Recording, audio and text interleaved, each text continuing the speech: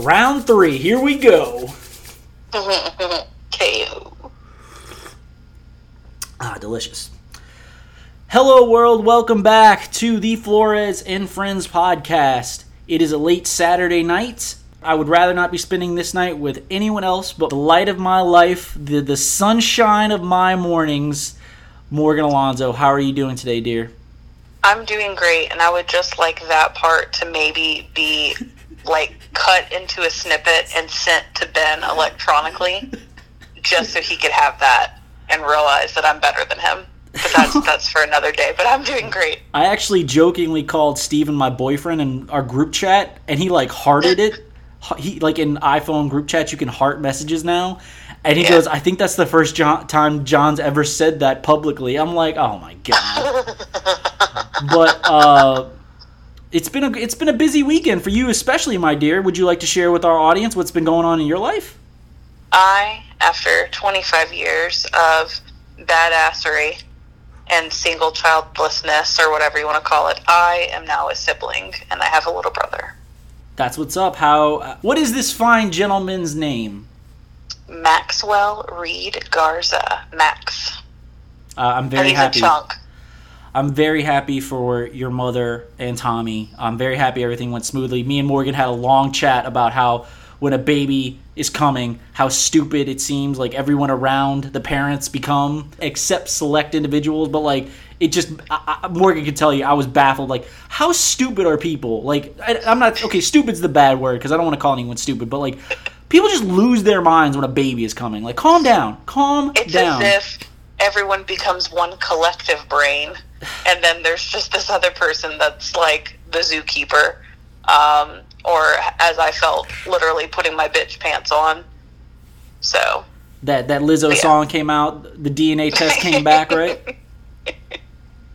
Instead of why men great till they gotta be great, why my family's such a pain, I don't know. They're all lovely people, but they all are very eccentric. Yes. That's great, man. I'm very happy for you. I'll say this. It took me a long time to realize that having my brother in my life, I know it's not the same because he's 2.5 years older than me, and you're going to be 25. You are 25 years older than Max, but I couldn't imagine my life without my brother. I would be a lesser person without him in my life, and he is the most important person in my life. He's my best friend, and I love him very much, even though we don't always get along. We didn't get along for most of our lives, but I love him, and I'm so glad that I have him in my life. And I really hope that, I know that you and Max will have a very similar relationship.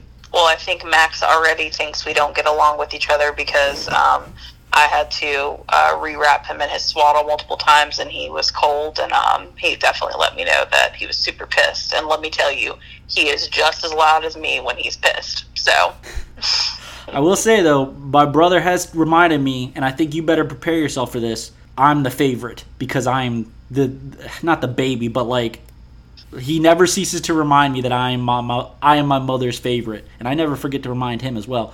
So are you prepared for Max to take over as you're now second fiddle? You know that, right? We'll see how it goes, because we'll see. There's definitely going to be some checkpoints in his life where I'm going to be like, well, I handled it this way, and it looks like I turned out better than you, or something like that. So we'll see. Little checkpoints. It's weird that his niece is 3 years older than him. Ben's dad does not understand that concept. It cracks me up every time he's like, "Oh, so that's Emmy's his aunt, right?" I'm like, No, that's not how this works. It's not how that works and at all. Every time Ben's mom is like, "No, Dan." Oh, I love it. That's awesome. I'm so happy.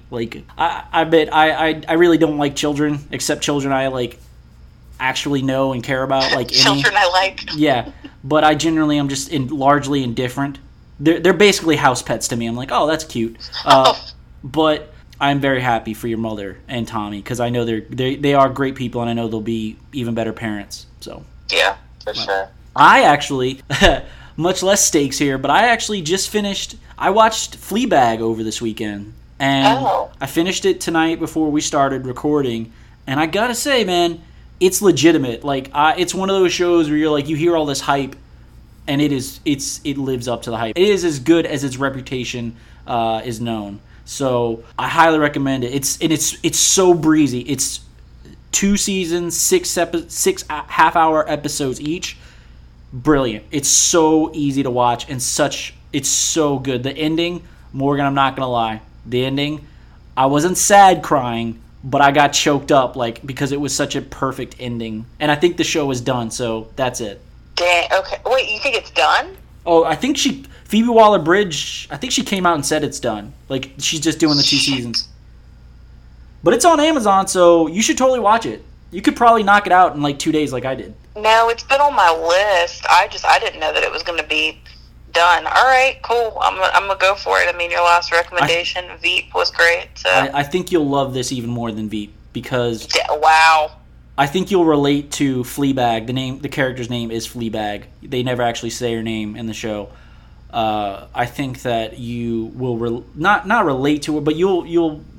She's more relatable than Selena Meyer is. You know what I'm saying? For I too am a Fleabag. No, I'm kidding. Yeah. Well, I would never call you that to your face, dear. But anyway, so everyone who's aware, this is the trilogy. We are here for a purpose, Morgan. We are here for Chapter 3, Part 3. We are here for the Return of the Jedi. Under the Covers, man. This is. We've been looking forward to this for God, ever since we finished episode 2. We've been talking throughout this year, oh, we got to talk about this song. Oh no, we got to talk about that song on the third one. And now it's finally here, Morgan. I am so excited. Better than the Hayden Christensen Star Wars. Yes, it's definitely much better. It will be better than Revenge of the Sith. So anyone not familiar, I highly recommend you go back and listen to Under the Covers 1, which was that Volume 2? Yeah, that was Volume 2. That is one episode I am the most proud of. I like all the episodes more or less, but that one was that's one of the ones I'm here, this is the quality. We found something in this. I like Under the Covers 2 a lot too, so I highly recommend anyone listening not familiar with the formats, go listen to those two, but just as a refresher if you have no desire to go back. Morgan and I pick 3 songs each. We present 2 different versions or 3 different versions of the same song, and we discuss it, and it's great, and we have so much fun doing it. Isn't that right? Yes. Because we learned a lot. We've learned a lot about each one of these songs that we really enjoy. Or the fact that it's even a cover to begin with. Yeah, it's amazing. And then you learn, I did some research today, and I just learned a whole bunch of shit about, this song was never that successful until these people did it 20 years later, and then it became a hit, and then it's wow, okay. I don't know why it wasn't a hit to begin with, because it's a pretty good song. Same words. Yeah. It's... but as we'll learn, and as we've demonstrated in the past, and as we'll learn on this episode as well, slight tweaks can change a song completely. So, but I'm just excited. I look forward to this one each year that we've done it. And you know what? Next Volume 5 is the last volume. We got to do something really special for Part 4, or maybe we'll do a 2-parter or something like that. I don't know, but we got to do something special. Or maybe we'll write our own songs and perform them. I'm kidding.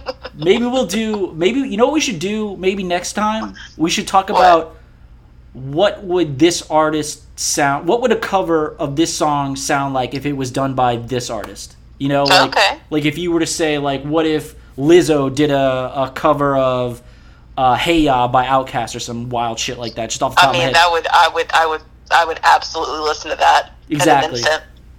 Exactly. So maybe we'll do that for Part 4, but we are on Part 3 tonight. Are you ready? Yes. Okay. So my song is up first. Everyone listening, all of the links and all of the sources will be in the episode description. Please don't sue me. I'm not making any profit off of this episode, I swear. Or me. I'm the guest. Yeah, don't exactly. Sue me. No, they would sue me, dear. Okay. I think that we're just discussing this. I'm making no money. I will put links in the show description for anyone who would want to buy the songs, stream the songs, however you want to make your money. Record companies, just please don't sue me. I have no money, and please, because I don't want to go to jail. I don't want to go to trial because that seems like a hassle. Anyway, so first song up. I told you, Morgan, I wanted to do these two songs last year, but we stuck to 3 last year, and this was the honorable mention. This was damn, I wish I could fit this one in, but I'll save it for this year. Giggity. So our first song that we're going to discuss maybe people are aware of it, maybe or not. I think they're more familiar with the Annie Lennox version, but it is No More I Love Yous, originally done by The Lover Speaks. It was written by David Freeman and Joseph Hughes, who were the two band members in The Lover Speaks. They're not really that well known. They were this like one-hit wonder new wave band from England. I love this song, but again, I first heard the Annie Lennox version, and then I found out later on that it was a cover. So let's give a listen to the Lover Speak version, and then we'll discuss that one a little bit, and then we'll talk about the Annie Lennox version. Okay, let's go.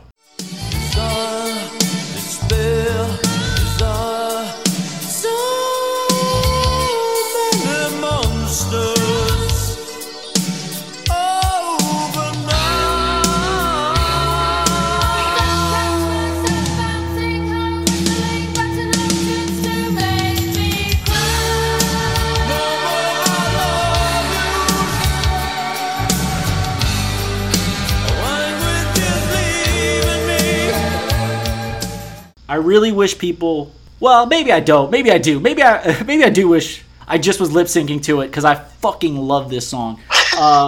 It is such a great song to me for various reasons. But just to talk about it a little bit, I really love the female vocals in it. I guess the sample, the repeating. It was done by Joseph Hughes, one of the band members' ex-girlfriend, June Miles Kingston. She provided the vocals, and I think that might be my favorite part, but also I really love the guitar in it, because I think that, like, I'm really big, you know this, and people listening know this, I'm a big 80s music fan, and I really love synth, and I really love electronic guitars and songs, and I just love this song, because, like, it's this new wave hidden gem, and I'm just such a big fan of the genre in the period of music. But it's also very somber. Like, it's a pop... Like, they did that in the 80s a lot. Like, a lot of the pop songs were, like, secretly depressing. Because I really think this song is, like, a sad song. What do you think, Morgan? Where are you coming from? Because I don't think... You had never heard this version of the song until I brought it up to you. No, I was about to ask, too. So was that one popular at all? Like, did it make any type of commercial success? Let me... You keep talking, and I'll look it up, all right? Okay, so that one, from what I heard, actually, I prefer that. Now you're going to show the other one, the one that is, pretty famous, which I thought was the original. I like the original better. I think I would jam to that one a little bit more, honestly. But that could also be because I've heard the other one so much. But I think I feel a little bit more with the first one. So it charted in the UK and the US, but it charted on the singles chart in the UK. It got up to 58. And it got to, not Billboard, but the U.S. Cashbox Top 100 single. So it didn't really make that much noise. Yeah. I know you're going to talk about the second one, but I really kind of want to see why you think the second one did better.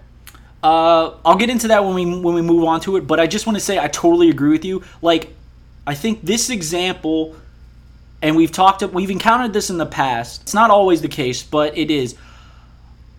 Of finding out a song you kind of dig is a cover and going back to the original and thinking that the original... I'm just gonna say it now, and I guess I'll discuss it. I'll discuss further when we talk about the Annie Lennox version.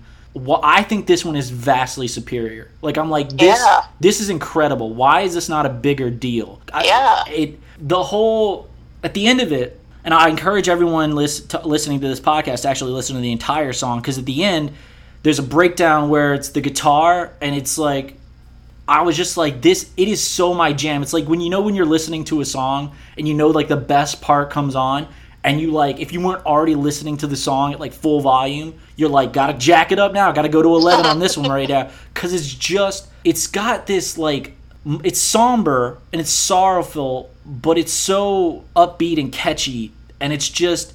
The music video is also really good. I highly encourage everyone to watch that as well, because it's very thematically shot, and it's interesting. I also dig the music video as well.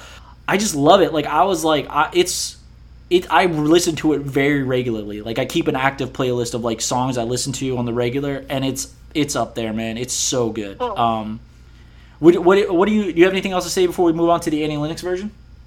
Oh no, I'm good. I'm ready for this one, because I definitely have a lot to say about this one. Okay, let's listen to the Annie Lennox version. It came out in 1995 on her Medusa album. In 1996, this song actually won Annie Lennox the Grammy Award for Best Female Pop Vocal Performance. So let's give it a listen and let's discuss it. Desire, despair, desire, so many monsters. Oh, but now I don't find myself bouncing numbers and just to make me cry. No more I love yous. Language is leaving me. Okay, Morgan, you were eager to discuss this version. Go right ahead, ma'am.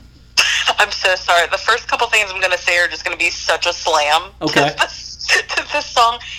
This is what Sade is going to turn into in like 20 years. Man, why you gotta... What is that? What is this, like, throwing shade at Sade? That was completely unnecessary. Don't even get me wrong. I love Sade. That was completely unnecessary, man. Don't at me. No. Okay. But I think, honestly, so to me, okay, again, same lyrics. Yeah. Basically same meaning behind it, same emotion, but I mean, Annie Lennox voice, I mean, you actually sound like, you feel like you are Annie Lennox. Like, you feel like you're crying alone in your bed, eating ice cream, rain's falling down on the windowsill, you're in your favorite pajamas. But the first song to me sounds like you could jam to your car in it and not be embarrassed. Yes. This one's more of a private song. This is like, you are doing this, one hand covering your face crying, and you don't want anyone to see you. Yeah. And then lastly, that will haunt me for the rest of my fucking life. I literally can't listen to that version of the song. I'm sorry. Yeah, I don't like it. Like, I was, it was fine to me, but until I heard the original, and like I said, what's her name? The band member's girlfriend, June Miles Kingston, like, her version of the repeating background vocals are so much better. Like, it's hard to imagine, like, saying that woman's voice is better than Annie Lennox. That's not something you say very often, but it's so much better in the original. Like, it's so much. It is distracting in her version, like in the newer version. And I'll just say this: I wrote a few notes on it. It is largely the same. Not a lot is tweaked, but it is a slight reworking of the song, and it does create a different feel for me, and I agree with you, but I think it's too playful. Like, I think that it has an ethereal kind of fantasy-like vibe, especially around, like, the 2 minute 50 mark. Yes. Anyone listening? It starts devolving into this, like, fairy tale kind of sounding. If anyone who's listening to the song will know what I'm talking about. And I think it's distracting. It takes me out of it because I think it is a somber song. It feels like a somber song, but it also can be construed as a happy song. Like, basically, the original says, and I'm quoting David Freeman here, he said, lyrically, when you say to someone, I love you, it could be to your kids, your lover, your parents. Usually you hear, I love you too. And then one day you say, I love you, and there's a silence because that person has reached the no more I love you stage. They cannot say I love you. It's as simple as that. I don't really know what that means, Morgan. Did you peel anything from that? Yeah, absolutely. What did you... I thought that I didn't know... It feels like a somber sentiment, but I guess it could be happy? Where did you fall down on that one? I see it 50-50. It could be a power thing, like you finally have enough power to move on. No more I love yous. Like, okay. We're not going to give into this anymore. We're going to move on. Or the fact that, you're the person that's waiting for the I love you back, and it doesn't come back. Yeah, I guess I lean more towards you. It's kind of like, I guess you were like, you could argue that it's like, there's no more I love yous, as in your relationship, you've been together so long, it's just understood. There's no necessary reciprocation or expressed reciprocation. It's just understood. Or it's the fact that we've been in this relationship so long that I can't honestly say I love you back because I don't know if I do, which is a terrible thought. It's just, and it's like, I think the first version captures that better. The Annie Lennox version, I got, it's too playful. It's too, and both songs feel like they're of each decade. Like, the first one feels like an 80s song, definitely, and this one feels like a 90s song. Yes. And I don't, it doesn't really, it's off-putting now. Like, I'm like, I'll listen to it. Like, again, I'll listen to it if it was on the radio or something like that, or if it came on my shuffle. But the Lover Speak version, by far, is the better version in my book.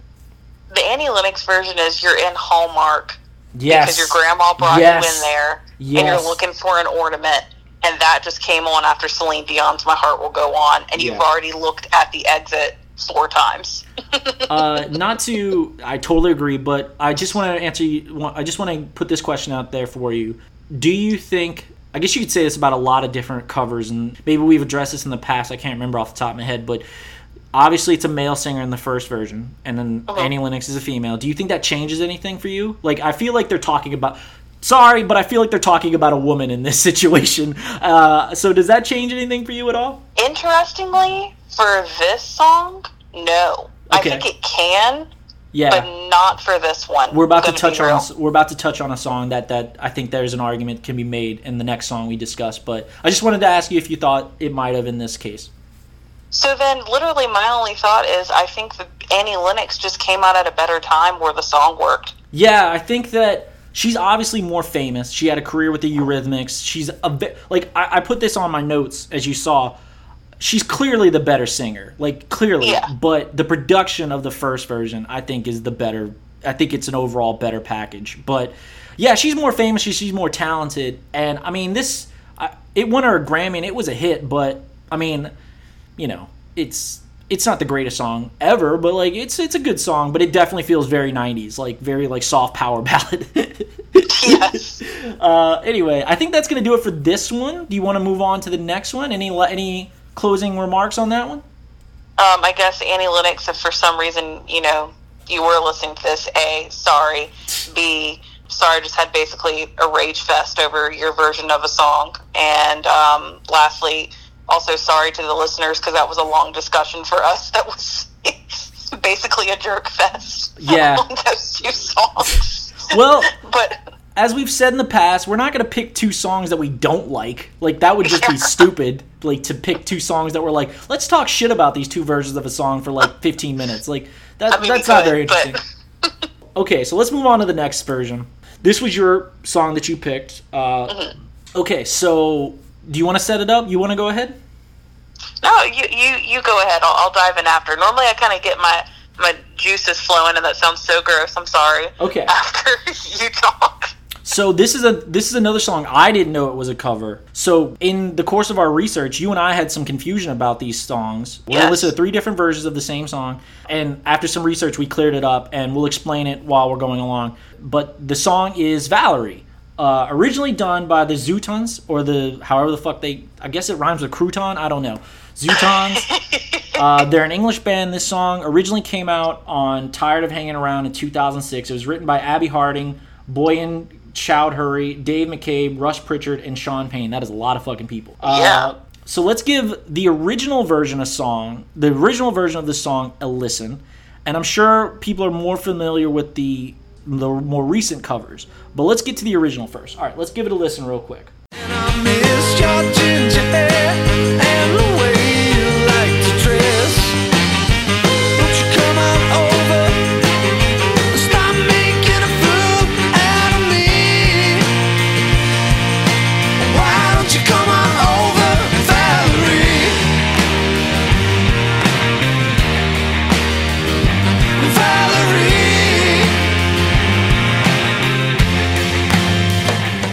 Okay, so let me give a little bit of a background on the history of this song, and then I'll let you discuss, all right? Okay. Okay, so lead singer David McCabe described the writing process of the song as, I can tell you I was inspired by gazing out across the Mersey or walking past Macca's old house, which is Liverpool. That's Paul McCartney's old house. But the truth is I got the idea in a cab on the way to my mum's. To my mum's. I said it like I was British or some shit. The whole song was written before I got there, so 20 minutes max. In June 2019, the subject matter of the song was revealed to be a celebrity makeup artist, Valerie Starr, who explained that she met Dave McCabe and how she got arrested for driving on a suspended license. So that's a little bit of context. Morgan, this was your song. How do you feel about this original version? I like it. Okay. And I think the reason why I like it is, and I'm sure we can dive into it a little bit more once we listen to the other 2 versions, is every version is a standalone. Okay. So again, same lyrics, probably same meaning. I would disagree, but we'll discuss that when we talk about the other two versions. Yeah, but it's a standalone. So to me, like, I don't have to compare and say I like one more than the other per se. All right. I'm able to separate them, but I dig it because I mean that's the style of music I like when I'm cleaning my house and stuff like that. And it's interesting to hear it from that perspective because I mean I am used to, which I know we'll get into, the Amy Winehouse version of it. So Yeah. I like it. I'm not as high on it. It sounds funkier and it sounds rockier, but it also feels unpolished and it doesn't linger with Okay. me. It feels disposable. It feels very meh, and it just feels like another early 2000s alt rock song. Like I was just like, Wow. it didn't linger with me. It just felt very like, oh yeah, I remember that song. And also the way he says Valerie feels Okay, odd. I will agree with that. I Because don't I'm like so how he used to says the it. other versions. Yeah, it Wow. doesn't rise to this like, it doesn't rise to this upper threshold, I guess, if that makes any sense.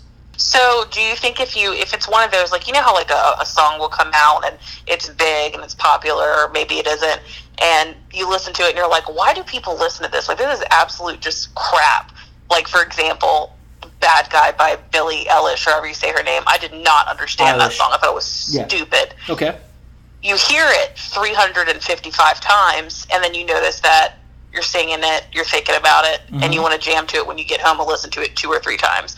Do you think that you would ever do that with that song, or you really just think it's just whatever? It's just whatever for me. Like it feels like I could have listened to this song when it first came out in 2006, and I never would have ever remembered hearing it.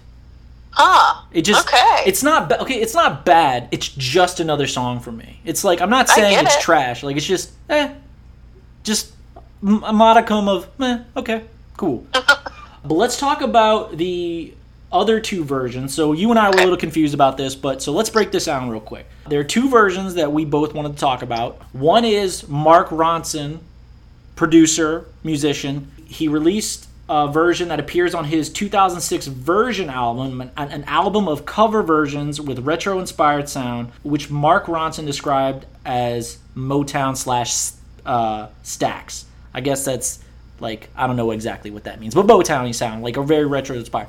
So this version, featuring Amy Winehouse as vocals, came out on that album, but Winehouse also recorded a jazzy acoustic version for Radio 1, that's the BBC Radio 1's Live Lounge, which was issued at the same time as the Ronson collaboration and a hit in its own right, possibly due to download confusion, though it was the Ronson version that got airplay. I'm lifting this completely from Wikipedia. Please don't accuse me of plagiarism. I'm putting it up front. Yes, I peeled all this information from the Wikipedia page. I'm lazy. I'm not writing a term paper here. But that totally makes sense, though. Like how you just explained it, and how it could have possibly gotten its popularity. Now that they're not good in their own right, Yeah. totally makes sense, though. Okay, so let's listen to the Mark Ronson featuring Amy Winehouse version. We'll take a break, and then we'll listen to her solo version. Okay, so let's give them a 2 listen. All right. And I miss your ginger hair and the way you like the dress. I want you to come on over and stop making a fool out of me. Why don't you come on over, Valerie?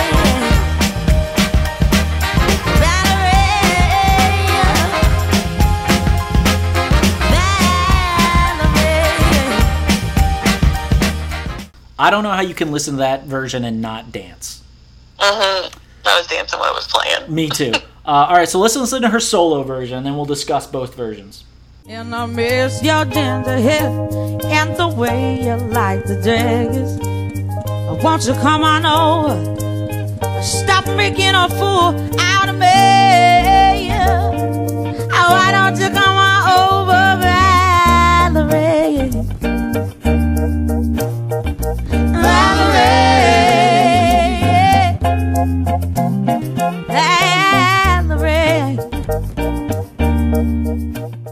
So it was noted in the Wikipedia page that I read for this song that Ronson's production of the cover is based around the beat from the Jam's 1982 #1 Town Called Malice, which I did give it a listen.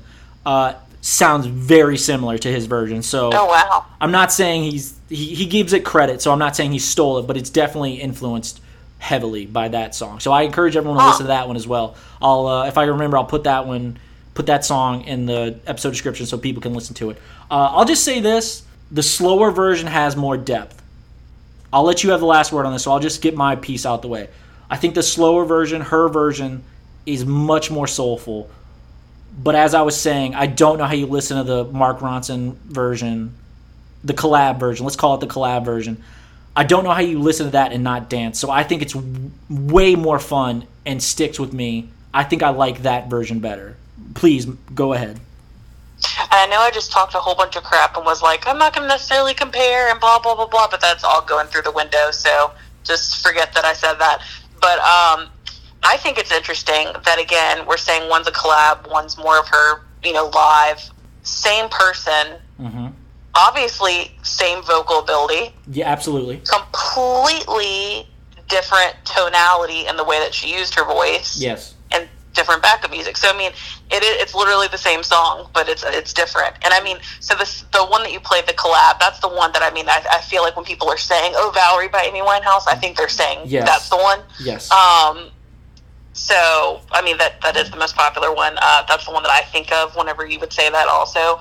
But I think if I was wanting to listen to it, I probably would listen to the live one. And that's just because her voice is so great and it's such a warm and feely song. And the other one's more, the best way I can think of it is like the collab one's like high school type sounding to me, like very like, let's high dance, school let's love. have fun, yeah. Yeah, and then the other one, the solo one is more like mature love. Okay, let me hit you with two questions.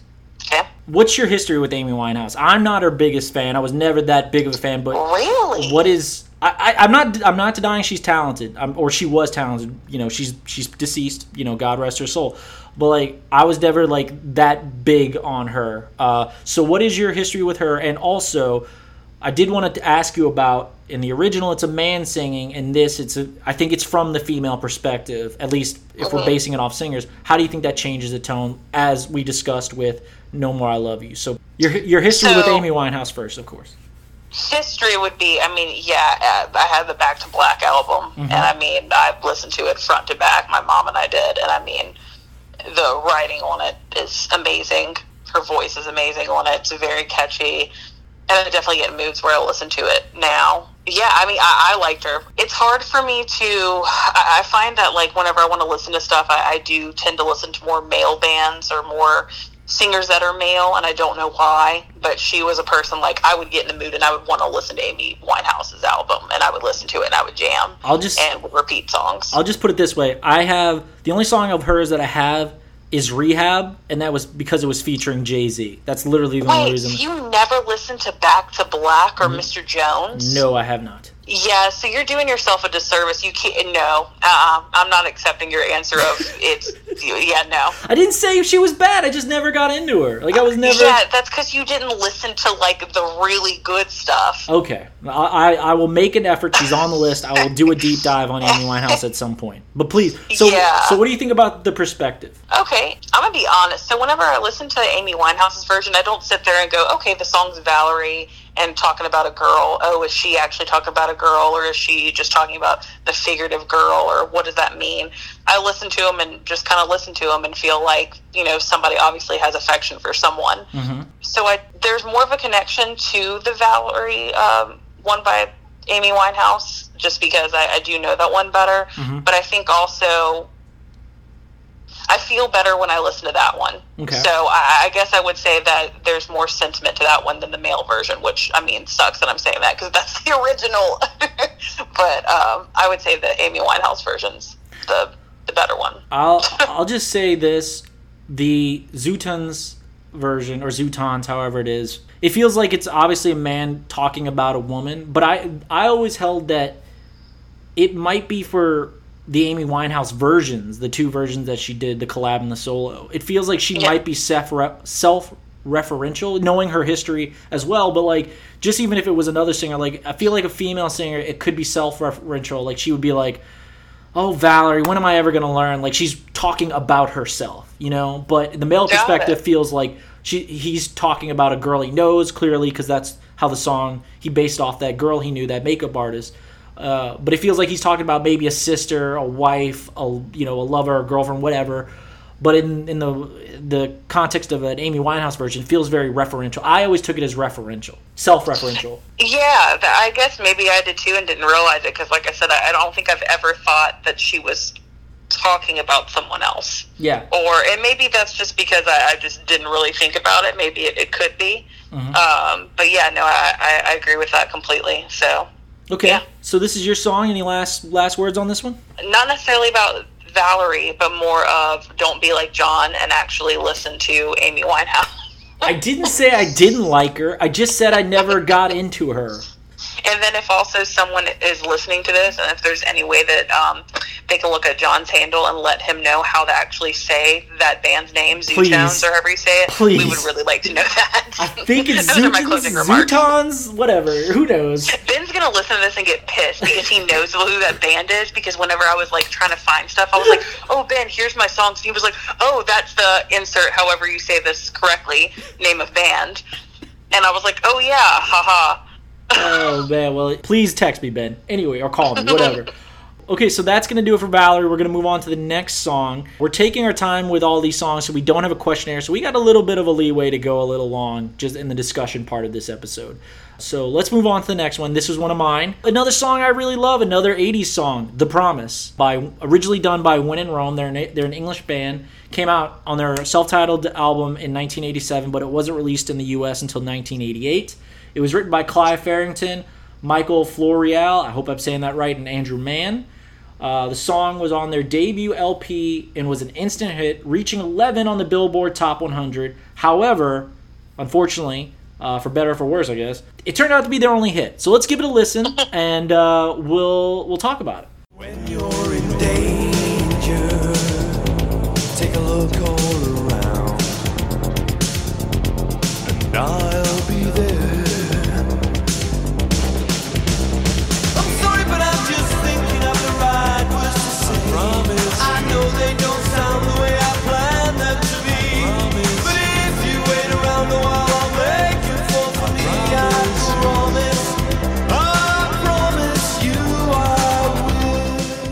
will. Okay, so we actually have it has a personal history with us. I heard it the first time I ever heard this song was at the grocery store that shall not be named, that you and I both worked at, and immediately I heard it. I was like, "What is this? Why have I never heard that?" Prior to that, I think I was 18 or 19 when I started working there. Yeah, I don't know. It just I never crossed paths with it. It's new wave, and it's a new wave synth pop jam, and as I've stated with the Lover Speaks version of No More I Love Yous, I'm a huge fan of that time period of music, especially English new wave. You know, the singing, the chorus is what gets me. I think the chorus is what kills it, the harmonizing of the chorus, because all three members sing in the chorus. But like the verses, the singing kind of gets kind of goofy at points, but I really dig the combo of the piano, the synths, and the drum machine.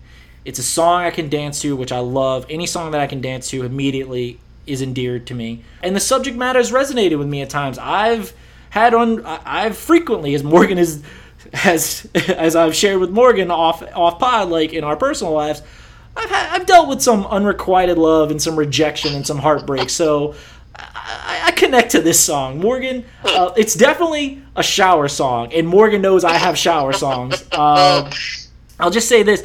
It also weirdly feels like a predecessor to I'm Gonna Be by the Proclaimers. You know, I'll walk 500 miles. Yeah. So that's what I feel about this song. Morgan, how do you feel about this song? So I actually have no complaints about it. Okay. I love it. Yeah. It also makes me sad that it's a one-hit wonder, but there's nothing wrong with one-hit wonders. You did your job. Yeah. But lyrically, I love it because I think it's very brutally honest. Yeah.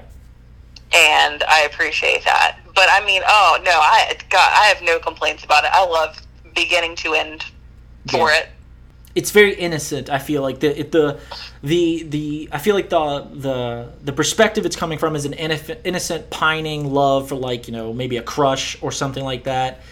And, you know, as we'll discuss in the next version, I think the next version goes deeper, but this is It's a very fun song, and although again it's kind of sad, but it's also like it's catchy and it's fun. So Fun at someone's misfortune. yeah, it's fun at someone's. But you relate, like you're dancing, but you're crying on the inside. Or not on the inside at all. Yeah, for real.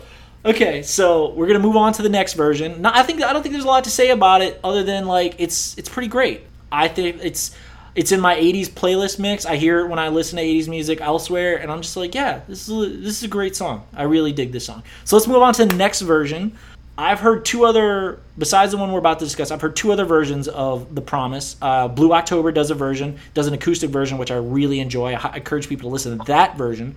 And New Found Glory, I don't know if kids these days know who New Found Glory was, but I really dug them when I was a teenager. They did a version of it, and I like it. It's not as good as like the Blue October version or the version we're about to discuss, but I still dig it. But the next version is a very good version. I think, not to tip my hand here, Morgan, but I think that while the first song we discussed of mine, the original was better than the cover, I think this cover, as hard as it is to believe, is better than the original. And this version is The Promise by Sturgill Simpson. It was off his Meta Modern Sounds in Country Music. It came out in 2014. Little background on Sturgill Simpson, because I'd heard his name, but I hadn't listened to his music. So Sturgill Simpson is a country singer from Jackson, Kentucky, and he's released 4 albums to date. Earlier this year, he recently won a Grammy for his 3rd album. I first heard this version in The Leftovers, the HBO TV series, because it played. I binged through that earlier in this year. Really dig that show, by the way. I don't think it's for everybody, but I enjoyed it. If you like Lost, you might like it. Damon Lindelof did it. Anyway, I first heard it, and I was like, oh my God, I got to listen to this song fucking 12 times in a row. So let's give it a listen, and we'll discuss it. Take a look all around, and I'll be there. I'm sorry, but I'm just thinking of the right words to say.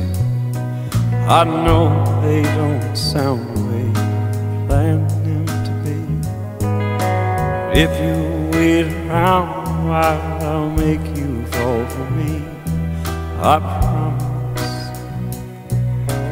promise you I will. Okay, Morgan, I'm going to let you go first because I have a monologue built ready for this version of the song. So please go ahead. I think it is interesting that you have even listened to that song, because to me it reeks of country. Yeah. And I never thought that you would listen to something like that. So Yeah. that's also a shocker. Yes, I think it's good. But I'm waiting for it to speed up. What about the ending? Yeah, no, it's great. Yeah, there's a lot of feeling and emotion in it. I think I just like the original too much, just because I don't know. To me, it's perfect. But it is good. Yeah, I respectfully disagree, and let me explain why. Okay. You're absolutely right. Country's not really a genre of music that I enjoy very often, but I do enjoy some of it. I did grow up. My mom, she's not a country music fan, but she likes a lot of country music. Actually, I don't really know how I would classify her, but that's a conversation for off the air. So She probably likes Shania Twain. Everyone likes Shania Twain. she did like Shania Twain. I like Shania Twain. That album was amazing.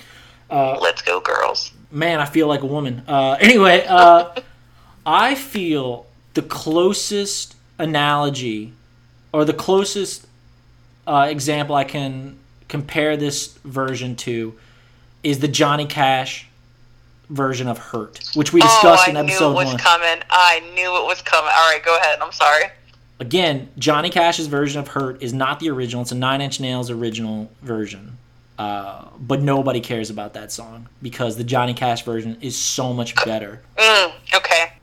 I think that the Sturgill Simpson of The Promise is amazing. Like, I feel like it is such a sad, soulful country ballad. It has minimalist, like country's music's known for this. It has this minimalist feel in production, which is like the best kind of country music in my opinion. Mm-hmm. He sounds like he's on the verge of tears throughout the entire song. Like he sounds like he's fighting it back, like throughout the entire song. His voice, I would agree, it's very slow build, but I think he's repressing it, and then it unleashes the dam breaks at the end. The guitar break right before that happens it feels so measured and it's so effective, and it gives us time to breathe and contemplate like the feelings we're feeling during this version of the song. I got deep into the song. I fucking love this version of the song. And the chorus at the end, I didn't use that part of the song because like out of context, that feels like, is he shouting throughout this entire song? No, that is the culmination. And it feels so cathartic. And it's just a release, in my opinion, of like pure emotion. I wish I could sing just so I could sing a song this well. Like, I'm like, again, I first heard this song when I was kind of going through a little bit of some heartbreak on my own, so I'll acknowledge that might have had an effect. But this, while the When in Rome version feels kind of more pure and more, a teenage love, a more innocent crush kind of love, this feels like broken up with my wife or girlfriend of years, and I'm still here for you, baby. If you still, just give me another chance. Just give me another chance. What do I have to do to prove? You mean country? Yes, pretty much country music. I don't know, man. Am I reading too much into it? Am I diving too deep into this song, Morgan? What do you think? I have two questions for you, actually. Okay. So, is this your Annie Lennox? Like, is this how I described Annie Lennox? Like, you're alone, you're in your comfy PJs, it's raining out. Okay. It wouldn't be raining and I wouldn't be in PJs, but I would. It's more like I'm lying in bed, like I've just woken up, and I'm just like thinking about my day, and I'll listen to this song. Or like I'm on a car ride after a long day of work. Like this song, it's so good. It's so good, Morgan. What was your other question? I'm sorry. Other question, it sounds to me like this would be in comparison to Sometime Around Midnight by Airborne Toxic Fit. Oh, great pull. Great pull. That I get. That one, like, if you listen to it, and, like, if you haven't listened to that one in a long time, and sorry I'm going off on a tangent here for a second. Yeah. Like, you're like, why the fuck did I like this song? Like, this dude's just, like, fucking angry. Like, what the fuck? He's hurt. He's hurt. And then you, like, hear the part at the end, and you're like, yeah, fuck her. Fuck that chick. Who the fuck is she? Fuck her. So, I mean, I guess that's kind of what this was at the end. Maybe not necessarily a fuck her, but yeah, because he's so even keel throughout all of it, and at the end he just, I'm sorry, and he just lets it go. And I was like, I heard this song on that TV show, and I was like, I gotta listen to this song like 20 times in a row, because it was just, it's so good. Like, I know I keep saying that, I'm a broken record, and no pun intended, but like, it just amazes me, like, damn. It's like, how can you take a song that's already, we agreed, is great, and just make it, shift it a little bit, and make it even better? Like, how and I don't even think he did anything that, like, exceptionally. He didn't do anything to the song that was like, yeah, it sounds like a country song, duh, but like, it just takes it to a new level for me, man. To me, it sounds like he just drank a couple brewskis. He's out on the back porch, and he's like, yes. All right, this one's for you, mama. Yeah. And then he just, does it. And you're sitting there, the one-man audience, just fucking losing your shit. Just like publicly grown man crying, like, yep, you damn right, I'll do anything to get you back. And he's yelling at the end to try to scare you. And he's like, I'm just like, yes, queen, yes. He's your Lizzo. Oh man, I actually haven't listened to. I haven't listened to a lot of his other stuff, but again, I have so many artists on my list. I'm like, oh, I got to get around to listening to their stuff. But I'm like, oh fuck, there's so much shit to listen to and so much shit to watch. But it's good. Again, I think while the first song I did, I thought the cover was not as good as the original, and I just think this cover's much better than the original, which is hard to say because I like the original very much as well. Oh, wow. Okay, so let's move on to a pretty popular pick. This was your song. I think a lot of people have heard at least one version of this song because it was a pretty big hit in the 80s. So we're going to talk about Tainted Love. I'm stoked about this one. Okay, so I didn't know this was a cover. Did you know this was a cover? No, I had no idea. Yeah. Okay, so so the original is done by an artist named Gloria Jones. She's an American singer and songwriter from LA who found success in the UK, being recognized there as the Northern Queen of Soul. As titles go, Morgan, that's a pretty badass title if I say so myself. Entering and all hail the Northern Queen of Queen of the North! Anyway, so for anyone not aware, Northern Soul is a music and dance movement that emerged in Northern England in the English Midlands in the 1960s from the British mod scene, based on a particular style of black American soul music, especially from the mid-1960s, with a heavy beat and fast tempo. So yes, it's basically like their version of Motown, like that sound. So let's, I love it. She recorded the original version in 1964. The song was written and produced by Ed Cobb. It was the B-side of her 1965 single, My Bad Boys Coming Home. It didn't chart and was considered a flop. Let's listen to it and we'll discuss that, all right? Okay, so let's give it a listen. I toss and turn, I can't sleep at night. It's I to you. Now I run from you. The tender love you're giving, I give you all a girl can give you. Take not, give, and that's not living. Oh, tainted love. Tainted love. Look, I know they had a lot of good music coming out in that time frame. I mean, that's an understatement. But that's a fucking jam, dude. That's what I'm saying, right? Like I am mad for her. That is a bop.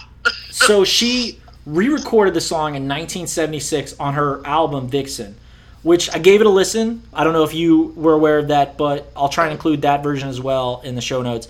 I listened to it. It's a slight improvement, but it's only in the production. Like, I don't think that, like, Yeah. she shouldn't change it, shouldn't shake it up too much. It's a better produced version of the song. So I actually like this original better than the 1976 version that she re-recorded. So that's why we're going to focus on that. It feels, it has that Motown sound, even though it wasn't produced there. And her vocals are sound very soulful and breathy. Again, I was very surprised that it wasn't a bigger hit, because much of what makes the other covers we're about to discuss great, the vibe and the theme, they're there. But this version feels empowering and like a repudiation. Like, it feels like a rejection of the love that she calls tainted. Morgan, what do you think? I agree with you. This one actually, and don't get me wrong, the next two versions that we play are also, I love them. Again, all three of these are standalones, in my opinion. But this one, it tells more of a story. Yeah. Whereas the other ones, you're kind of just focused on the feel-good moment of, like, listening to it, and you're like, all right, like, this is a good song. But this is telling a story, and I love it. I love how the intervals change, how just the chords, the progression. I love it. I love the whole entire song, and I'm really happy that actually that I listened to it, because I love it. It's needless to say, neither of us were alive during this time period. I just can't imagine, like this. Did it not get marketed? Did it not get played on the radio for some reason? Like, this is a jam. Like, what the fuck? Like, no, like you said, I mean, really, honestly, I mean, everything that came out during that time period was just liquid gold. Yeah. So, I mean, it just might not have. Might have just been like, got this lost might in the be shuffle, okay. man. The next version we're going to talk about is the much more popular version. So it came out in 1981. It was done by Soft Cell. Anyone who's listened to an 80s station has definitely heard this version of the song. It's very, very popular. It was released as a single in 1981, and then on their album Nonstop Erotic Cabaret, which, great fucking album name. Let's give it a listen, and I'll give a little bit more background on it. Okay, so let's give it a listen. For I toss and turn, I can't sleep at night. Once I ran to you, now I run from you. This tainted love you've given, I give you all a boy could give you. Take my tears and that's not nearly all. Tainted love. Before you go, let me give a little bit of background on it that you can springboard off of. It was recorded a day and a half, with Mark Almond's first vocal take being used on the record, which anyone who knows anything, even a little bit about record producing and music making, using just the first take, like right off the bat, that's pretty fucking incredible. Right. So, to expand on that, it features a slower tempo than Gloria Jones's version. And this is a little bit more music technique and music theory that I'm not very aware of, but Morgan, you might be able to shed some light on it to some of us like me who are not as familiar with this stuff. Synthesizers and rhythm machines replaced the original guitars, bass, drums, and horns. It rapidly reached number 1 on the UK singles. It was the best-selling single of 1981 in the UK and has sold 1.3 million copies. The song entered the Billboard Hot 100 at number 90 in 1982. It took 19 weeks to crack the US top 40. The song reached number 8 during the summer of 1982 and then spent a record-breaking 43 weeks on the Hot 100. Goddamn. Yeah. So with all that said, what do you feel? Like how would you describe that musical shift? Like he's basically slowing it down, and what do you think that does for the quality of the song? Well, okay, so again, this is whenever someone says Tainted Love, I think of this version. Obviously. I think most people do. Yeah. So what's interesting to me, and I don't know why I just thought about it now, and I guess it is because we are listening to them back to back. Think about it for a second. If they took away the backtrack, like, you know, the synth and everything like that, would it be good? Ooh. Because the original that you played, I'm not going to lie, if she just came out and sang that and I happened to walk in and listen to her, I would still jam to it. I'd be like, fuck yeah. But this one, I don't know. Like, I'd probably be like, okay, you got something there, but maybe you need to build upon that. Yeah, I think right off the bat, the opening synth and drum machine intro sets up a distinct mood. It definitely sets up like this is a synth pop motherfucking song right now. Buckle up, right? That's a great question. I never would have thought about that. I don't think his voice is bad, but it's not. I don't think it's as good as Gloria Jones. And what's crazy is I've never felt like I needed more from that song before until I heard the original one, and I was like, all right, this girl's jamming. And then you get to this one, and it's still great. It's still amazing. I'm always gonna love it. Yeah. But it's there's a disconnect there. Okay. That's interesting. I didn't come to that conclusion. Yeah. What are your thoughts? Yeah, I'll just say that it is an 80s classic. I think his voice, the tone of it is where I called Gloria Jones's version empowering. I would say that his voice and tenor make the song feel coy, makes it feel very teasing. She's like, tainted love, and she's like rejecting this, but he's kind of more like, oh, tainted love, you know, just like it's very playful and very silly, because I think the 80s were a much sillier, looser time as far as like, oh, it's just a pop song, don't even worry about it. Underline looser, giggity. And the drum breaks, you know, the dun dun tainted, those are like, anytime I'm dancing this song, that's a stomp the ground moment, right? Yeah. Before we get into the next version, I'll just give this away. I think this is my favorite version. As much I do like the Gloria Jones version after finding out about it and doing research and for this episode. I think this is a classic. I don't think it could be topped. I think that you might have a point about stripping it away, just the vocals. It's still good. I don't know, but what I have, what is present, I think it's better. I think it's just a classic. I've enjoyed this song for so many years. I don't think I'll ever get tired of this song. Right. It's released the way it is. It's definitely they backed him up right. They gave him enough support, and his voice echoes. It's really good. And I mean, he does still have emotion in it too. I don't want to sound like I think he's monotoned or anything like that. He still does get somewhat of a point across. I guess it's just throughout that original, it kind of each verse, chorus, like you kind of go with her on the story, and it shifts, and like that one to me, like I'm not really like thinking about the words when I listen to the 1980s version. I'm just kind of enjoying the moment. That is enjoying the production and the music and the synth and the drums. Yeah, it's a great dance song, and I guess with dance songs you're not as focused on the lyrics. No, not at all. I think that's a fair point. I don't disagree with you, but I think that it's flawless. I think this version is flawless. Okay, so let's move on to a more recent, relatively speaking, version. I don't know how popular this is. I've listened to this song for a while. Popular. It is popular? Okay. Yes, it is. I've been listening to it since it was released in 2001, and we're talking about the Marilyn Manson cover version.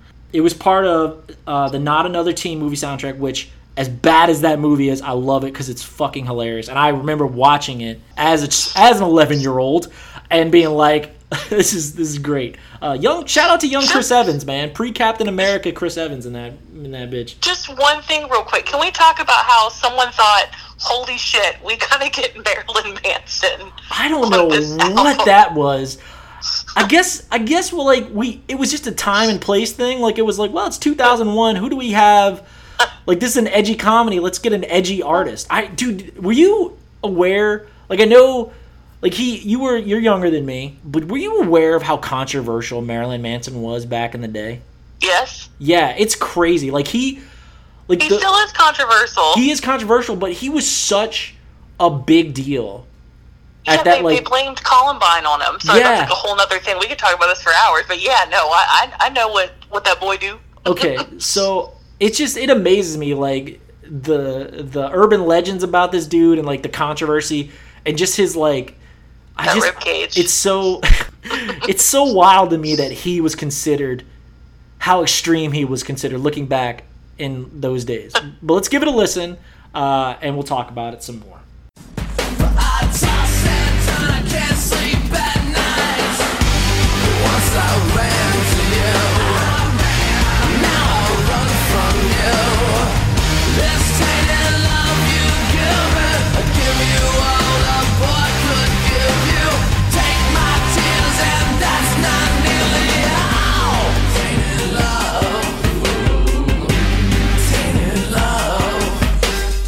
Okay, so I'll just tell you, the first time I ever heard this song, shout out to my cousins, Travis, Hannah, and Seth. Me and my brother were in a car ride. We were going somewhere. I don't remember where. So I remember being in the car. I mean, we were all, like, I was a little kid, and they were all teenagers. I just remember it came on, and my cousin Travis turned this, like, the volume all the way up. And the sound system was really good in this van, and it was bum, bum. It was loud as fuck, Morgan, and it fucking, in my 11-year-old, 12-year-old like mind, that was fucking metal as shit, dude.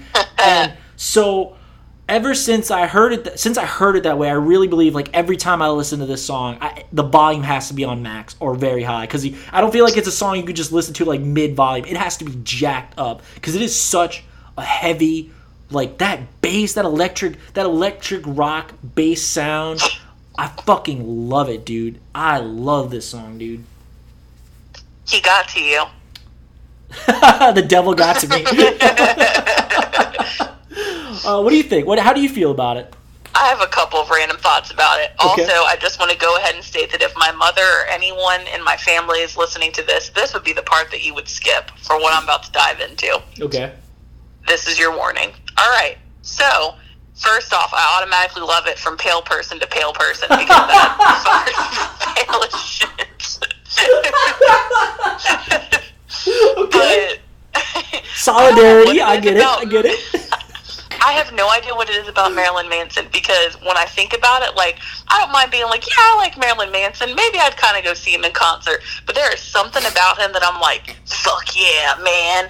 And I don't know what it is about this song, because I would never ever state that this is the best version of the song ever. It is just a fun, like, I don't think he meant for it to be like this crazy thing. Like, he's just having fun singing this song. Yeah. He's, whatever. But for some reason, I think you gotta fuck to it. Okay. I don't know. I've never done it. But I'm just saying, I think you kind of have to fuck to the song. And maybe it's because the music video... it's long. It's pretty wild. It's pretty wild. It's gold. Can we talk about how Marilyn Manson is in a fucking hot tub, which first off, I didn't know he could do with that makeup.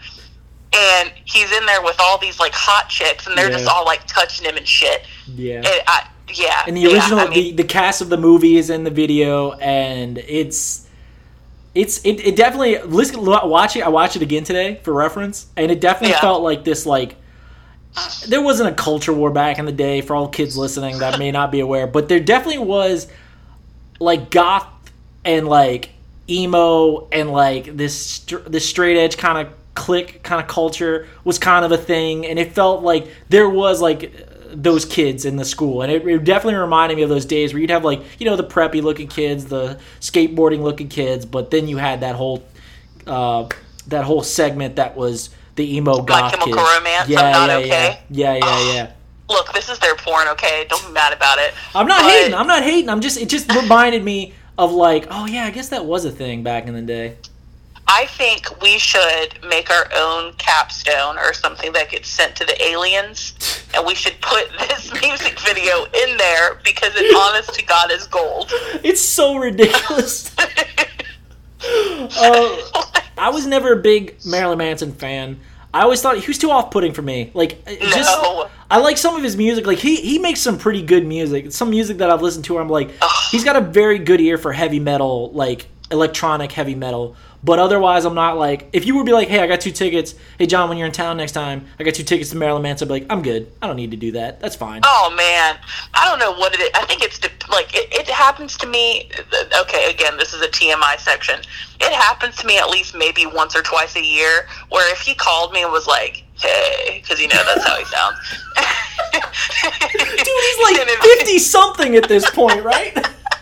Yes, and I follow his Instagram. I know if he was like, "Hey, so I got my stilts and my latex. You want to come over and like fuck around?" I probably would be like, "Yes." Oh my God. Twice a year. The rest of the year, I'm like, "Nah, fam, we good. I'll be your friend and shit, and we can talk about some like conspiracy theories and shit." But 2 times a year, I don't know what it is. Your Marilyn Manson voice is amazing.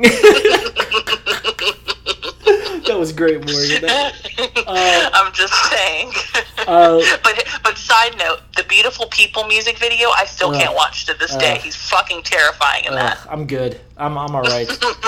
He was weird. I remember my mother was like, I can't believe he would use Charles Manson's name like that. I'm like, I don't think the whole band does. Kathy, the whole band has a supermodel and then has a killer afterwards. Mine would be, I already know what my name would be. I've thought about this, John. If I was in his band, I would straight up be, it would be Heidi Klum and Jeffrey Dahmer. I would be Heidi Dahmer. Oh, okay. I can't name any, I don't know any male supermodels except like Zoolander off the You top don't of my have to head. be male. We're not doing this. All right, come on. We're moving on. How about your one of the Jenner, what's the Jenner chick's name? Not Kylie, the other one. Kendall. You could be Kendall. Let's see, Kendall Gacy. Kendall Gacy. I'll go by Ken Gacy. Dude, that is such a drag name too. But That is okay, a drag anyway. name. Well, thank you. Now I have a drag name. If I ever want to indulge in that lifestyle, I have that step accomplished. You Step couldn't one. walk in heels. Don't even try. I'd have to put shave yourself in my that. legs, and my legs are very hairy. But back to the song. It is like this. It's a jam for me. I think it's a jam. It's definitely not the best version. Soft Cells is No, amazing. it's not. But it's a I fun literally song. don't have anything to say about the song besides what I think about Marilyn Manson. Like literally, it's not a song that would be like, holy shit, I'm gonna fight you over this song if you don't like it. Like I'm not gonna lose blood or sleep over it. But it's a jam. It is a jam. I think we can agree on that. Okay, so let's move on to the next song. It's my last song, and then we'll move on to your last song, and then we'll call it a night. This has been such a fucking fun conversation. It's 11 o'clock right now, and I'm having so much fun. The next song we're going to talk about is kind of a cheesy song. It's one of these, like, guilty pleasure songs for me. It's Heaven is a Place on Earth by Belinda Carlisle. It came out in 1987 on her Heaven on Earth album. It was written by Rick Knowles and Ellen Shipley. A little background on Belinda Carlisle for anyone who may not be aware. She's the former lead singer of the Go-Go's, a very popular 80s band. 80s all-girl band who, first, like, real popular female band that, wrote, produced, performed all their own music. But they broke up in 1985, and she launched a solo career afterwards. This song was nominated for... I want your opinion on this.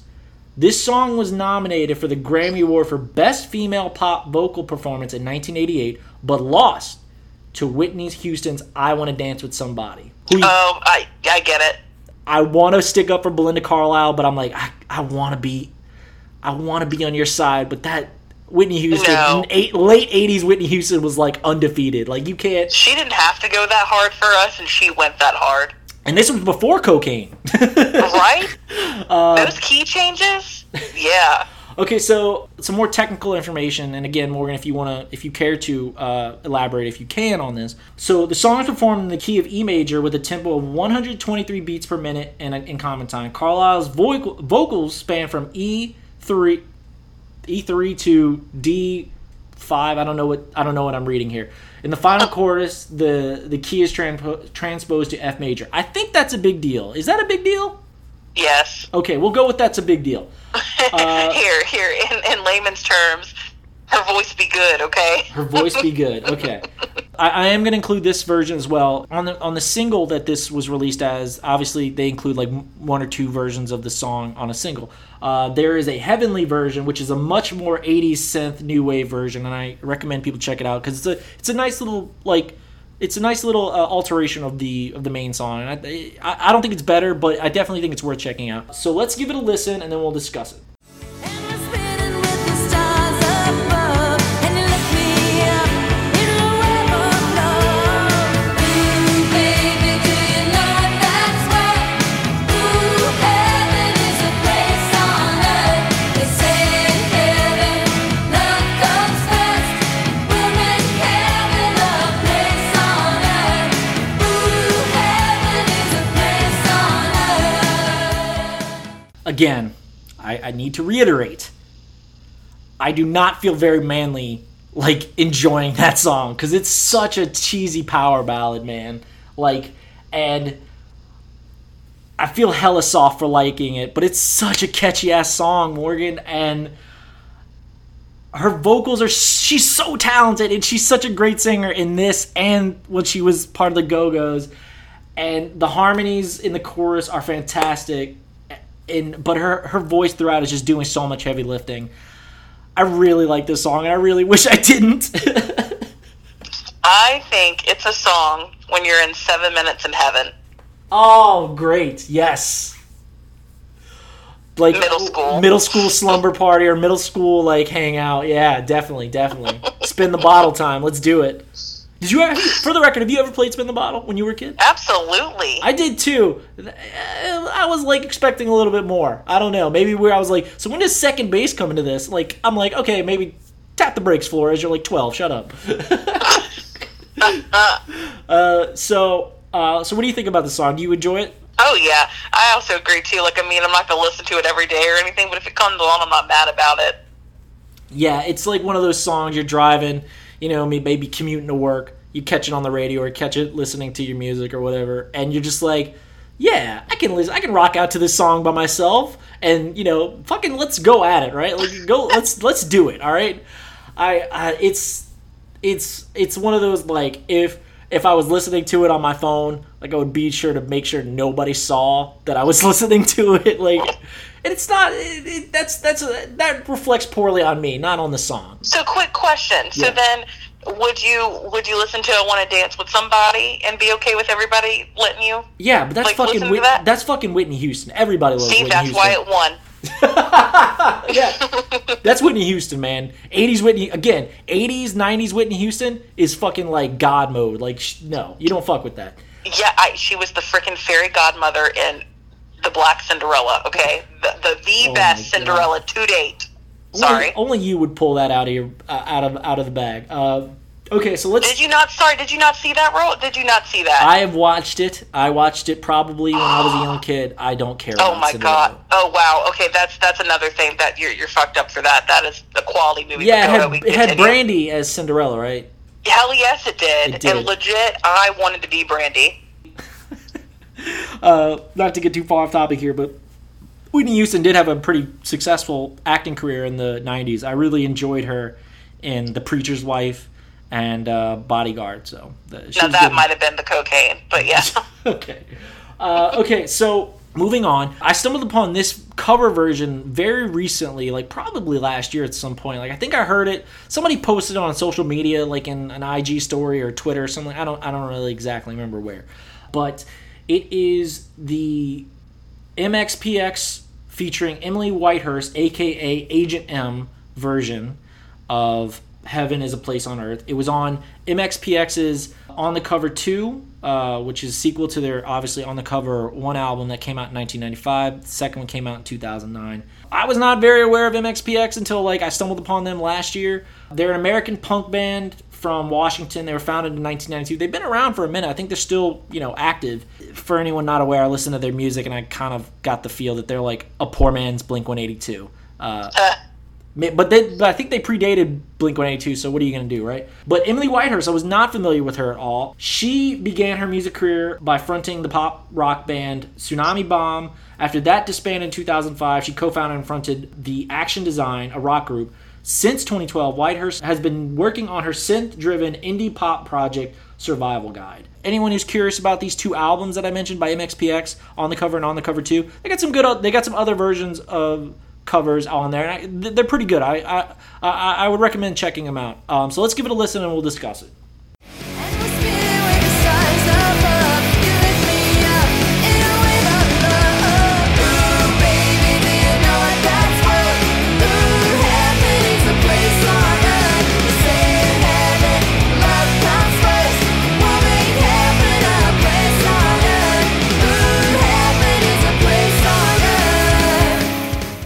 Morgan, I imagine you hadn't heard this version of the song until I mentioned it to you. What was your reaction to it? Doesn't hold up to the original.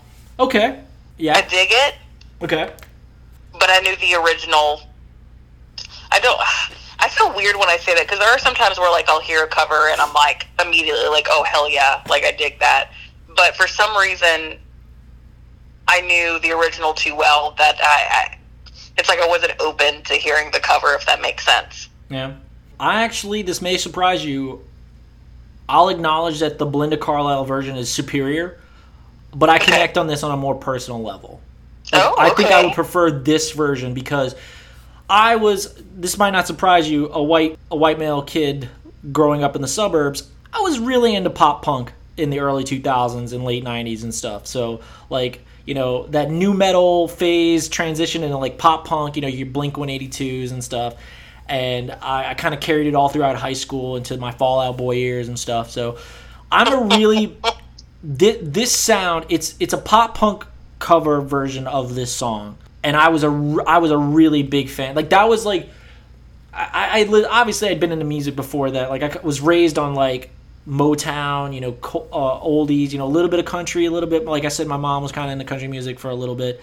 You know, I grew up on Backstreet Boys and NSYNC and boy bands, but I really felt like the first genre of music that I chose, like, myself, that wasn't, like, provided to me, but I went out and sought it out my own, was this pop punk sound. So I think that this version of the song is not as good as the Belinda Carlisle version, but I do connect on a personal level because it's very nostalgic for me. It captures, even though it came out 10 years ago, it still came out in 2009, kind of when that phase of pop punk was dying out. Maybe it's still active, I don't know. I've kind of outgrown it. It taps into nostalgia for me. That's why I really like this version. I really like this Emily Whitehurst. I really like her vocals. I think she's a really good singer. And so, I don't know, it just feels lively. It makes me feel like a teenager again, which, you know, not the maturity level of a teenager, but it captures an age of, you know, a bygone age, I guess, in my own personal life. So, do you think if you wouldn't have had that type of genre that you liked back then, and you heard the song, do you think that you would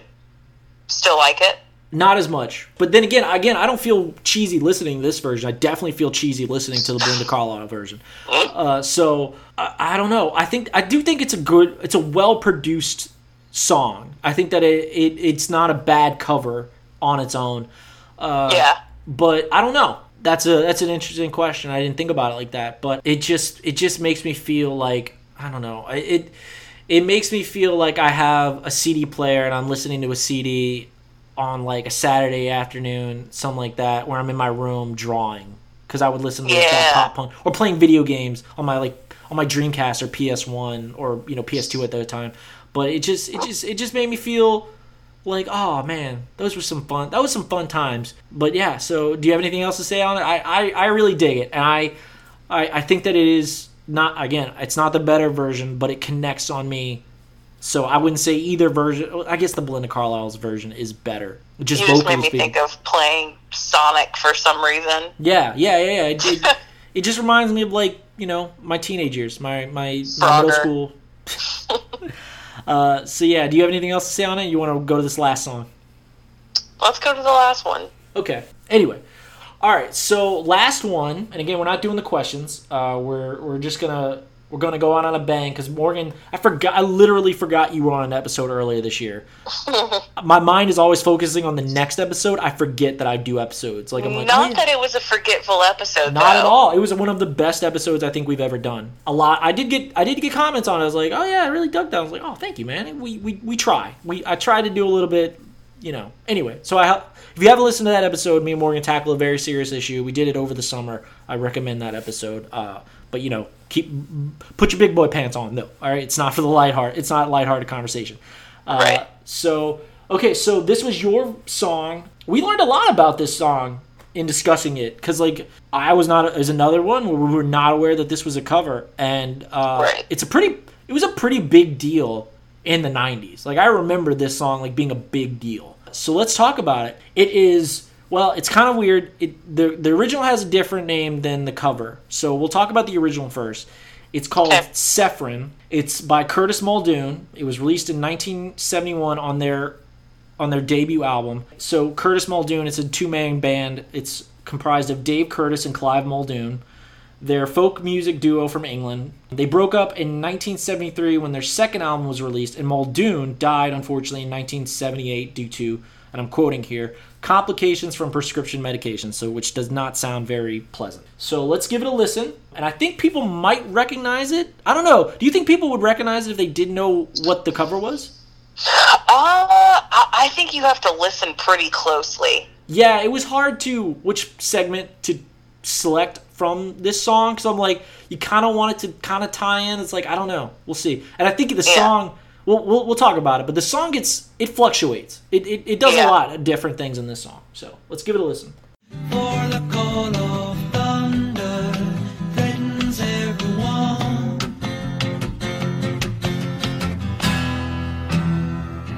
And I feel like I've just got home.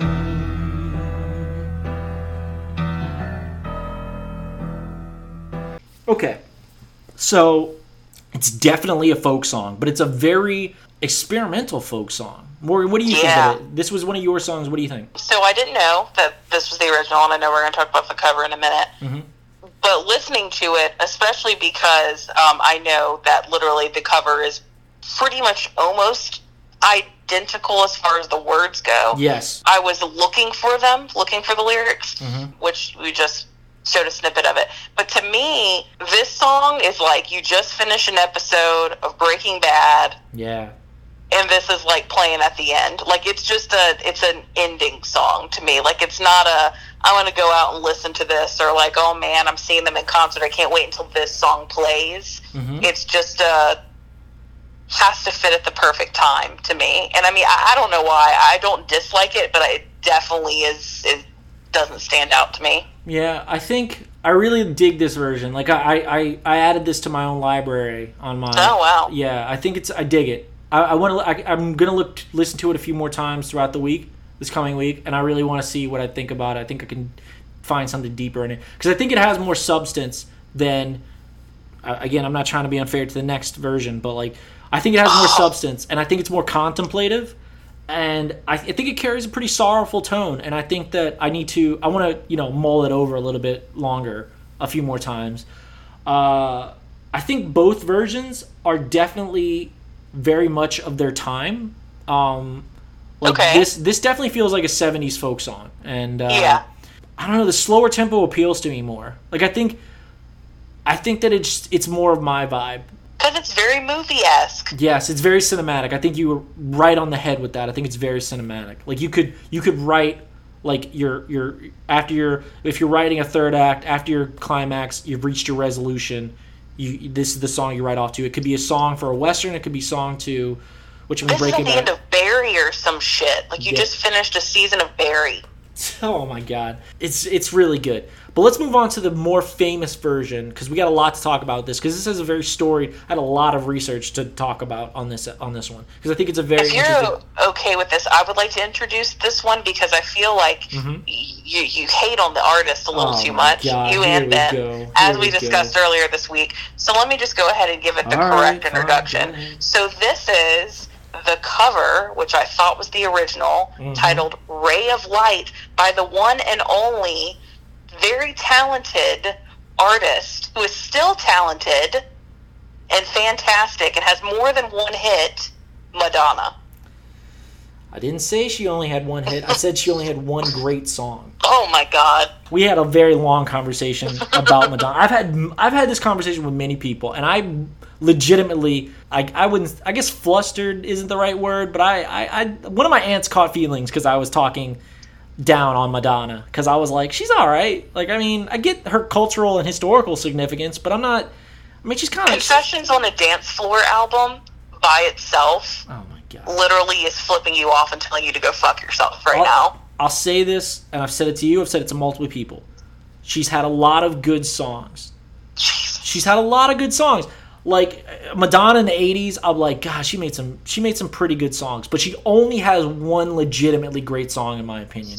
And that is Like a Prayer, which is that is an 80s classic. That is a timeless song. That song is amazing. But the rest, upper good to middle good for me. Like, I'm like, Damn. they're fine. Like, some of her 80s songs I like I can dance to that, but like, I think as far as like her 90s songs, like Take a Bow is really good, and Ray of Light is very good. I have both, and Beautiful Stranger. Like, I have those three in my library. But Did you listen to Confessions on a Dance Floor? I remember that song. It was an album. I remember the song though from it, and I'm like, oh, this is pretty good. She looked good for like being 40. I was like, oh, She looks was pretty good. 50. Oh wow, okay, damn. Yeah. Anyway, before we get too far ahead of ourselves, let's give it a listen. All right.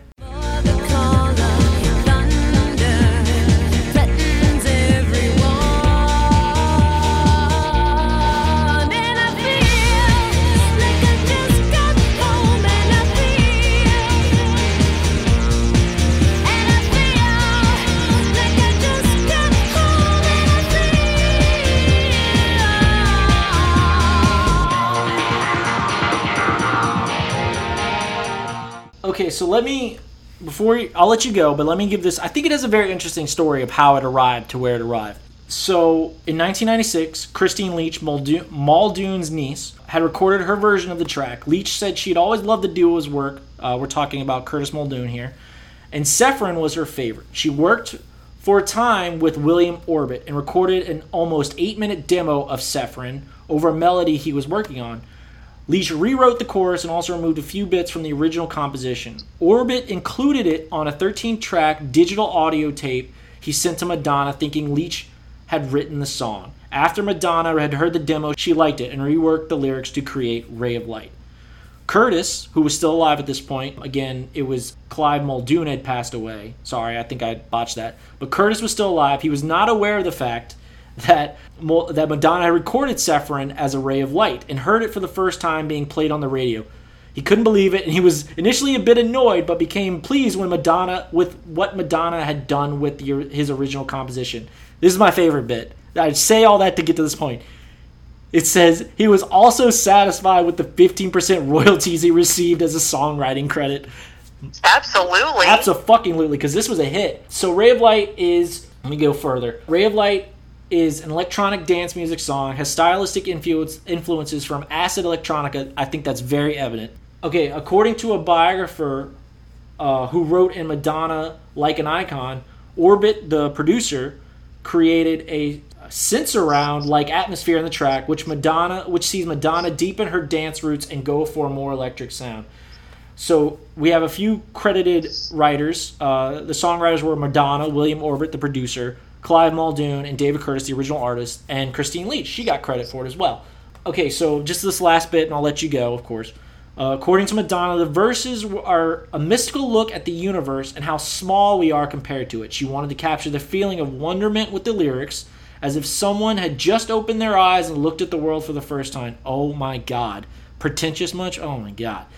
Oh my God. Okay. Fuck off. Madonna further clarified that the lyrics convey the feeling of being small in comparison to the vast universe. It also talks about how regular life goes on faster than the speeding light, but one can get out of that journey and look at themselves from an outsider's perspective.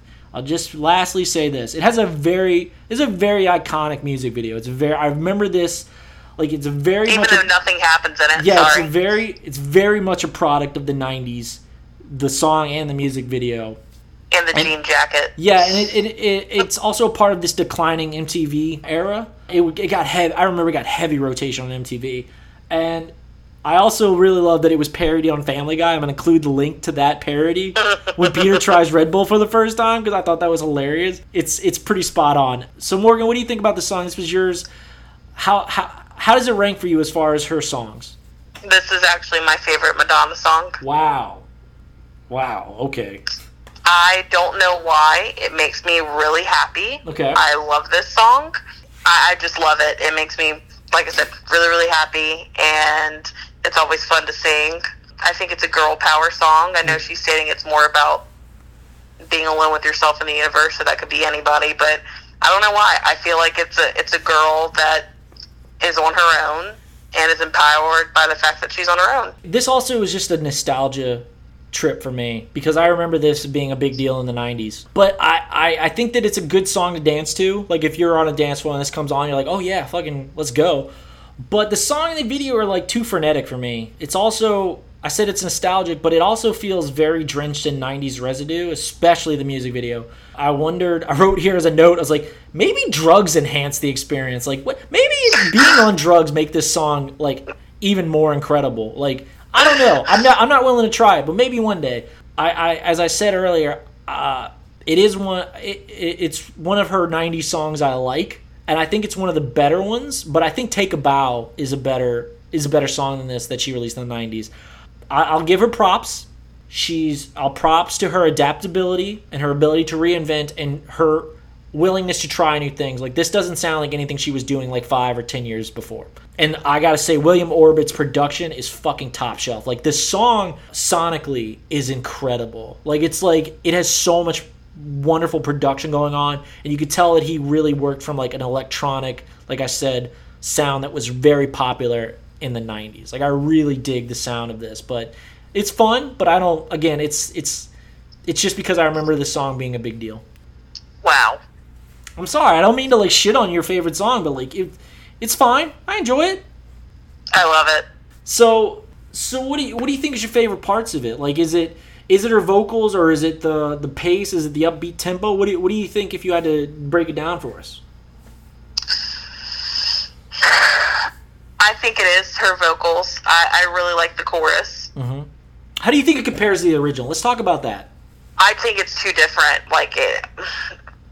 I definitely could tell, obviously, she took a whole bunch from it, a lot from it, and then probably presented it to this group that was just like you said, 90s, and then just sprayed a whole bunch of 90s bullshit on it, and then, you know, called it a day. But I think that they're two different moods entirely. They're for two different types of people, two different types of eras. I definitely can see where they're sectioned off. Yeah. Kind of like Tainted Love, like the first and the second one that we did, not necessarily the It's a Manson great one. point. It's a great point. So I think they're both untouchable in that sense. Mm-hmm. But then I can also state that I think the reason why I really like Ray of Light is just like how you were saying, nostalgia. I don't know why. I just remember being really young and being really happy and liking that song, and that song always makes me happy. Yeah, you know what I would compare it to? I remember listening to, a lot of people don't like this song, but Obla Di Obla Da by the Beatles. A lot of people hate that song, but I remember listening to it as a kid. I think Obla Di Obla Da won a contest once. I remember seeing this. It was the most despised song in the UK. People genuinely don't like that song. But it's such a happy, fun song that I really love it. Yeah. I think Christine Leach deserves a lot of credit because I listened to her demo, which I'm including with this episode. I didn't include a snippet of it because I didn't want to, I thought we would be running long and I didn't want to muddy the water any further. But I encourage everyone to listen to it because it's very much this Ray of Light is very much a better produced version of her version of Sephirin. If you listen to it, you realize she did a lot of the work. And I'm not saying that to undermine Madonna because Madonna's vocals are much better than Christine Leach's on there. Sorry to Miss Leach, no disrespect. And William Orbit, I think it was a very productive collaboration between three very talented people. And I dig it. I really do dig it. But do I think that it, I don't think, again, Madonna's all right, man. She's fine. She just doesn't, I just don't connect with her on a deeper level than just oh yeah, Madonna. She's I this may sound disrespectful, but Bruce Springsteen. I'm I don't connect to Bruce Springsteen. I like some Bruce Springsteen songs, but I'm not Bruce is my idol, man. Yeah, man. And I guess the I boss. hate to say this too. I hate to phrase it this way, but you're also not a woman. Yeah, again. Yeah, again. I said I understand her cultural and historical significance, especially to women. I completely understand that. because think about it. Her age, and she's still going. Yeah. And she still dances just as hard as she did in the 80s. And she is always trying to rebrand herself, but yet still stay true to herself.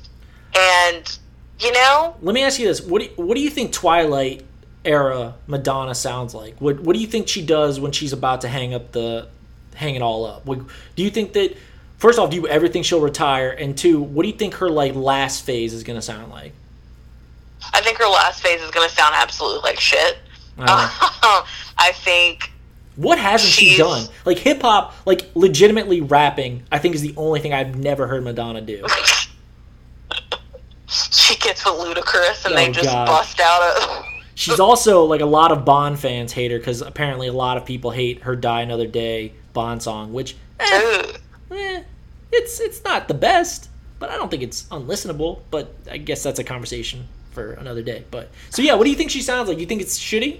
I think it would probably be shitty because she's done a lot. Yeah. But I kind of think that about any artist. After a while, the magic's kind of got to stop. Yeah. Maybe it won't be 100% what I would expect. Say Adele to come out with an album I expect it to be gold. Yeah. Maybe it would be 75%.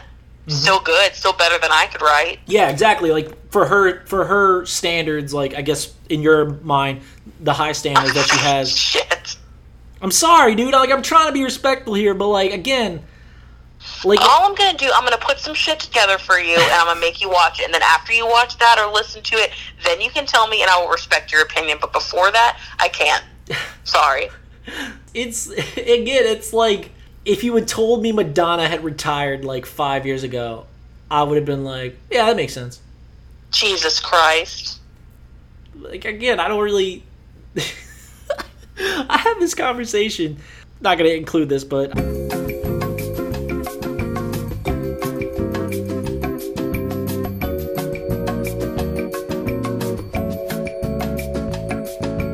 But it's funny. It's really women take Madonna way more serious than I do.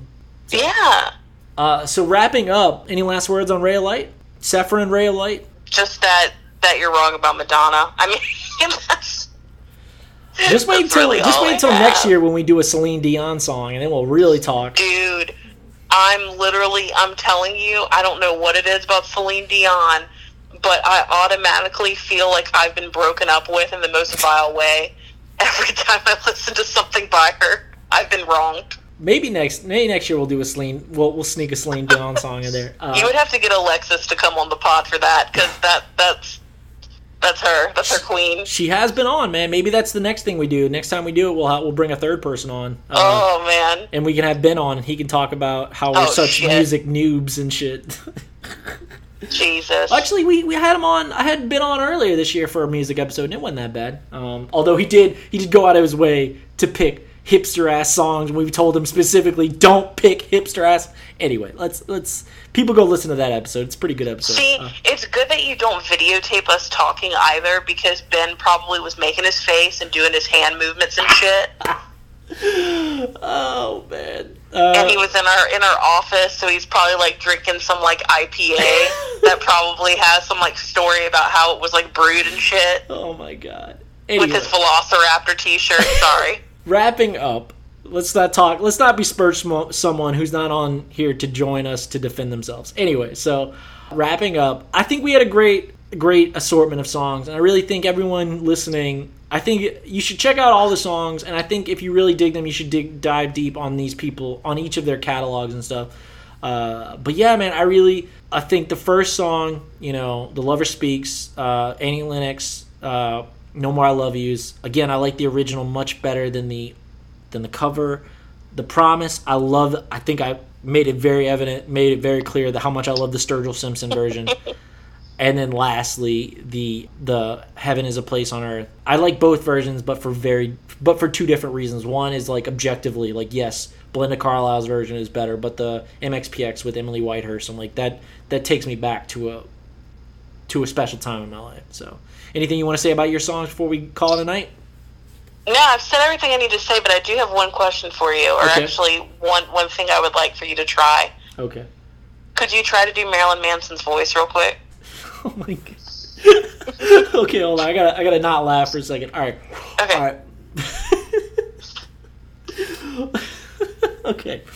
All right. All right. Morgan. The beautiful people. The beautiful people. That's all I got. Oh my god. You did it much better than me. That was perfect. That was fucking hilarious, man. I'm telling you, it really happens. It happens twice a year where I'm like, Marilyn Manson really is fuckable. Like, and then I just am repulsed by the fact that I even think that. It's like a full moon. It's like it passes through the night, and then the next 30 days or 6 months, you're like, ew. And then that one night though, you're like, yes. Well, or it's like, how guys with porn are, when you're jerking it, you're like, this is the greatest thing ever. Then after you finish, you're just like, what the fuck am I doing? I'm a monster. I'm so ashamed of myself. That's how I feel. But again, I do feel tied to him. We're both very pale, and yeah, he would understand the sunscreen situation. So. All right, guys, that's going to do it for us tonight. I really appreciate y'all listening. I really appreciate Morgan, as always, for being on the pod and just generally being in my life. Please like and subscribe, share, comment, reach out to me on social media. Feel free. Tell me I'm an idiot about Madonna, or tell me I'm right. I would love to rub it in Morgan's face. I tend to be right a lot of the times, and Morgan usually suffers for it. So absolutely not. Absolutely not. We're and not, also, we're not tell talking us about who that did one. a better Marilyn Manson voice. I think that you're I'll concede you're a clear winner in that one. Thank you all for listening. Morgan, thank you for being on. I'll probably talk to you either tomorrow or during the week, because we just talk very regularly. That's going to do it for us tonight, guys. Any farewells, Morgan? Any last words? No. And what did I end the last one with? Did I say Bush did 9/11? Oh my God. Morgan! I'm sorry. Oh my God, It's Morgan. late. I'm sorry. Okay, what could I end this with? The federal government blew up the levees, and that's what happened in Katrina. Damn, that's a good one. Okay, let's see if I got anything else. Shit. Oh my god, I don't know. Did you? We all need to storm Area 51. That's what we need to do. Oh, Naruto run. That was so good. Okay, we're rambling. Let's call it a night, man. Thank you for doing this. I love you. Give my love to Ben and Emmy and Max as well, and your mother and Tommy. Okay, bye. I'll talk to you later. Good night.